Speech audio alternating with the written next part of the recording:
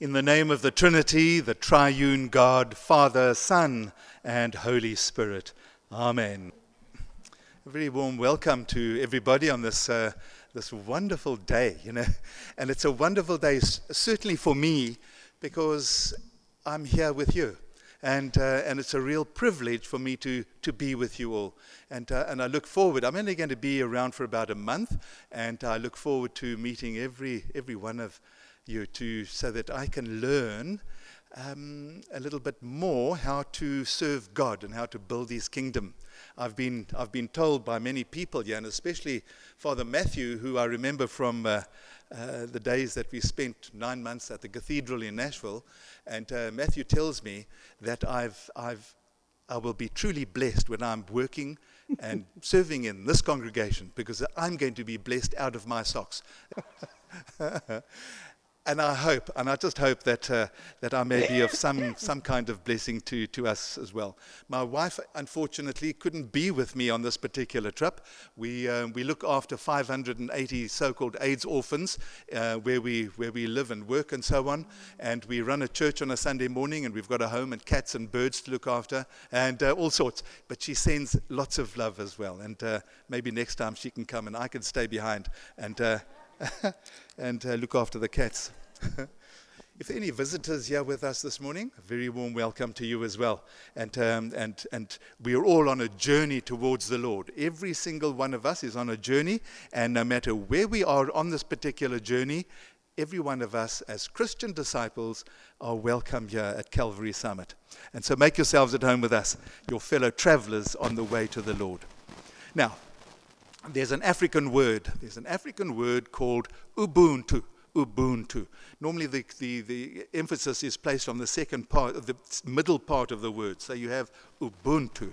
It's an African word which means that I am a person because of you. I am a person because of you all. And you're a person because of me and others. Ubuntu. And so we are together in this community of Christians, and certainly as Christians we are part of that church. And so I'm a Christian because I'm with you who are Christians, and you're a Christian because you're also with me and other Christians around you. And so if you want to impress people with talking about this oneness of being in the Lord and oneness together as Christians here, you're free to use the word Ubuntu. Okay, use it. It's yours, free of charge. Use it. Now, we also know that we're in community with the Lord, and we also know that God the Father, the Son, and the Holy Spirit is also in community with them, with each other, Father, Son, and Holy Spirit, as the Lord is also in community, obviously, with us. Because you remember from our gospel reading, it tells us to go and baptize people in the name of the Father, and of the Son, and of the Holy Spirit. Well, from preaching the birthday of the Christian church last Sunday, you remember what happened last Sunday? What was last Sunday? It was Pentecost, hey? And the coming of the Holy Spirit into the world. And so it's the birthday of the Christian church. And it was a powerful coming of the Holy Spirit of God into the world. And we come today to the more, I suppose, serene commemoration of Trinity. More serene, yes, but surely more intriguing, and also certainly more difficult to understand, if indeed we could ever fully understand the profound doctrine and the nature of the Trinity. Even St. Paul says we see through a glass darkly. Certainly we seek the mind of God, but we can never totally understand the mind of God. And so we see through a glass darkly. Difficult. There's the story of a priest who went into a second grade classroom of a parish, and Sunday school parish. Now, it could have been here at Calvary, I'm not sure. But and I believe, and he asked the children, this priest, who can tell me what the Holy Trinity means? Can you children tell me what the Holy Trinity means? And a little girl put her hand up and said, the Blessed Trinity means there are three persons in one God.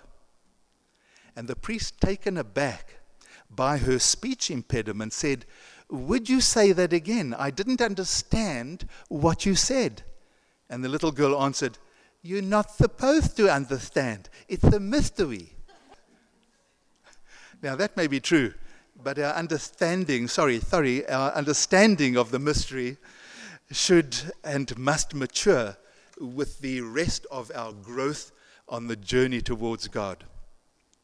And I was walking to one of our shopping malls the other day. I got out of my car and at a busy shopping mall, and walking towards the shopping mall when a woman approached me and handed a pamphlet. Now, I don't know what it's like here in Summit or the United States, but when I see women approaching me handing out a pamphlet, I always know what it's about, okay? And I quickly realized that she was a Jehovah's Witness.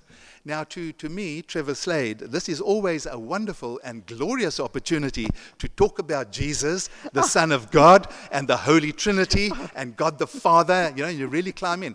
And it's amazing how quickly they say, "Listen, I'm busy, I've got to go." We still love them. God loves them, so we love them as well. But unfortunately, I have that kind of personality that I want to delve a little bit deeper, you see. And I remember sometimes at home, when they come to the door, I said, "Yes, welcome, come inside. Let's pray together.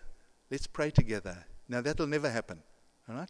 And so they say, okay, we're actually busy now. We've got to go and see the next door neighbor, because you would always pray in the name of the Trinity, Father, Son, and Holy Spirit. And because the JWs, no criticism, obviously, because am I speaking too fast? Do you understand my brand of English, my accent? Yeah. Should I speak a lot slower? Okay. They don't believe in the divinity, as I say, and they just regard Jesus merely as a spirit being of the highest order, a spirit being of the highest order. The Holy Spirit they regard as merely the invisible influence of Jehovah, and therefore the concept of a Trinitarian God is absolutely absurd to those people.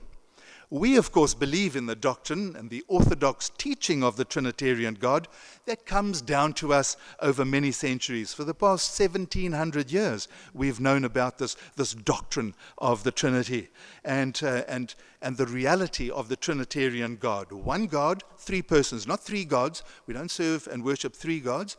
One God in three persons.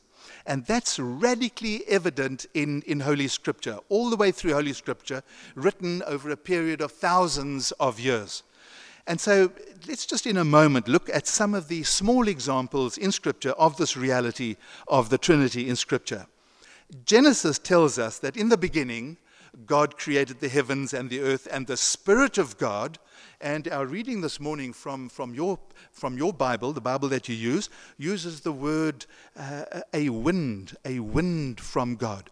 And the Greek word is a ruach, the wind of God, and the Spirit of God was hovering over the waters. And we know a little bit later that the Word was there as well in this creation process. And so the whole Trinity was in this process of creation. And then God went on to say, "Let us make mankind in our image." Let us make mankind in our image. Why the plural us?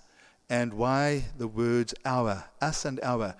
Could the writer of Genesis have known about the royal we? I shouldn't think so. And or should it be words in reference to the Holy Trinity? St. John, the writer of the Gospel, St. John begins in these words, "In the beginning," and these are the famous logos, the words, the logos, remember? "In the beginning was the Word, and the Word was with God, and the Word was God." He was with God in the beginning of the creation of the world. The Logos, the Word, and as we know, in reference to Word, is Jesus, the Son of God. John the Baptist himself often spoke of repentance towards God, faith in the coming Messiah, always pointing to the coming Messiah, and the baptism of the Holy Spirit. Obviously, the Trinity. You'll remember that when the angel Gabriel visited Mary, he said to her, "The Holy Spirit will come upon you, and the power of the Most High, the Father, will overshadow you. The Holy One to be born will be called the Son of God. Again, a very clear reference to the Holy Trinity, spoken by that beautiful Archangel Gabriel, who lives in the presence of the Father.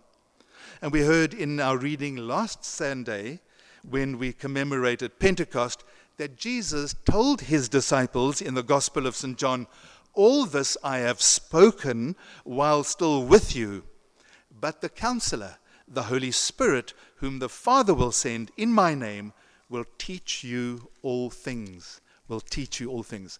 And so from this and much more from Holy Scripture, we know and believe in the Trinitarian God, a Father who loves us, otherwise he would never have created us in the first place. The Father loves us totally, utterly. The Son, who saves us through his suffering and death and resurrection from the cross, saves us from the consequences of our sin, and a Spirit who transforms us, who empowers us, living in us.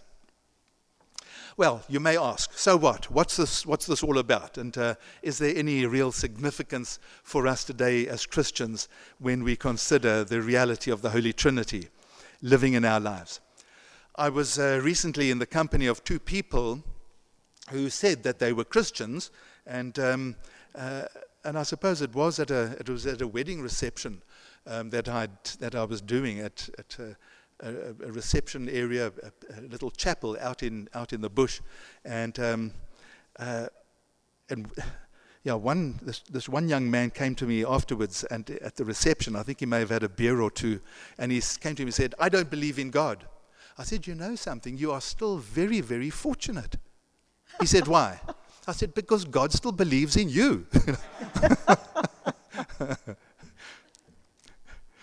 These two people that I'm talking about, they believed that they were Christians, and the one firmly believed that there was no life after death. Can you imagine that, hey? They said, "No, we live our lives, and when we die, that's it. That we come to the end of it, and that's it. But we still need to go through life, still caring for people and being helpful and not harming anybody in any way." The other person I spoke to, I could only accept that Jesus was a very wise teacher. Have you come across people who say that Jesus was this wise man who came to on the earth to teach us and to lead us into I suppose a relationship with God?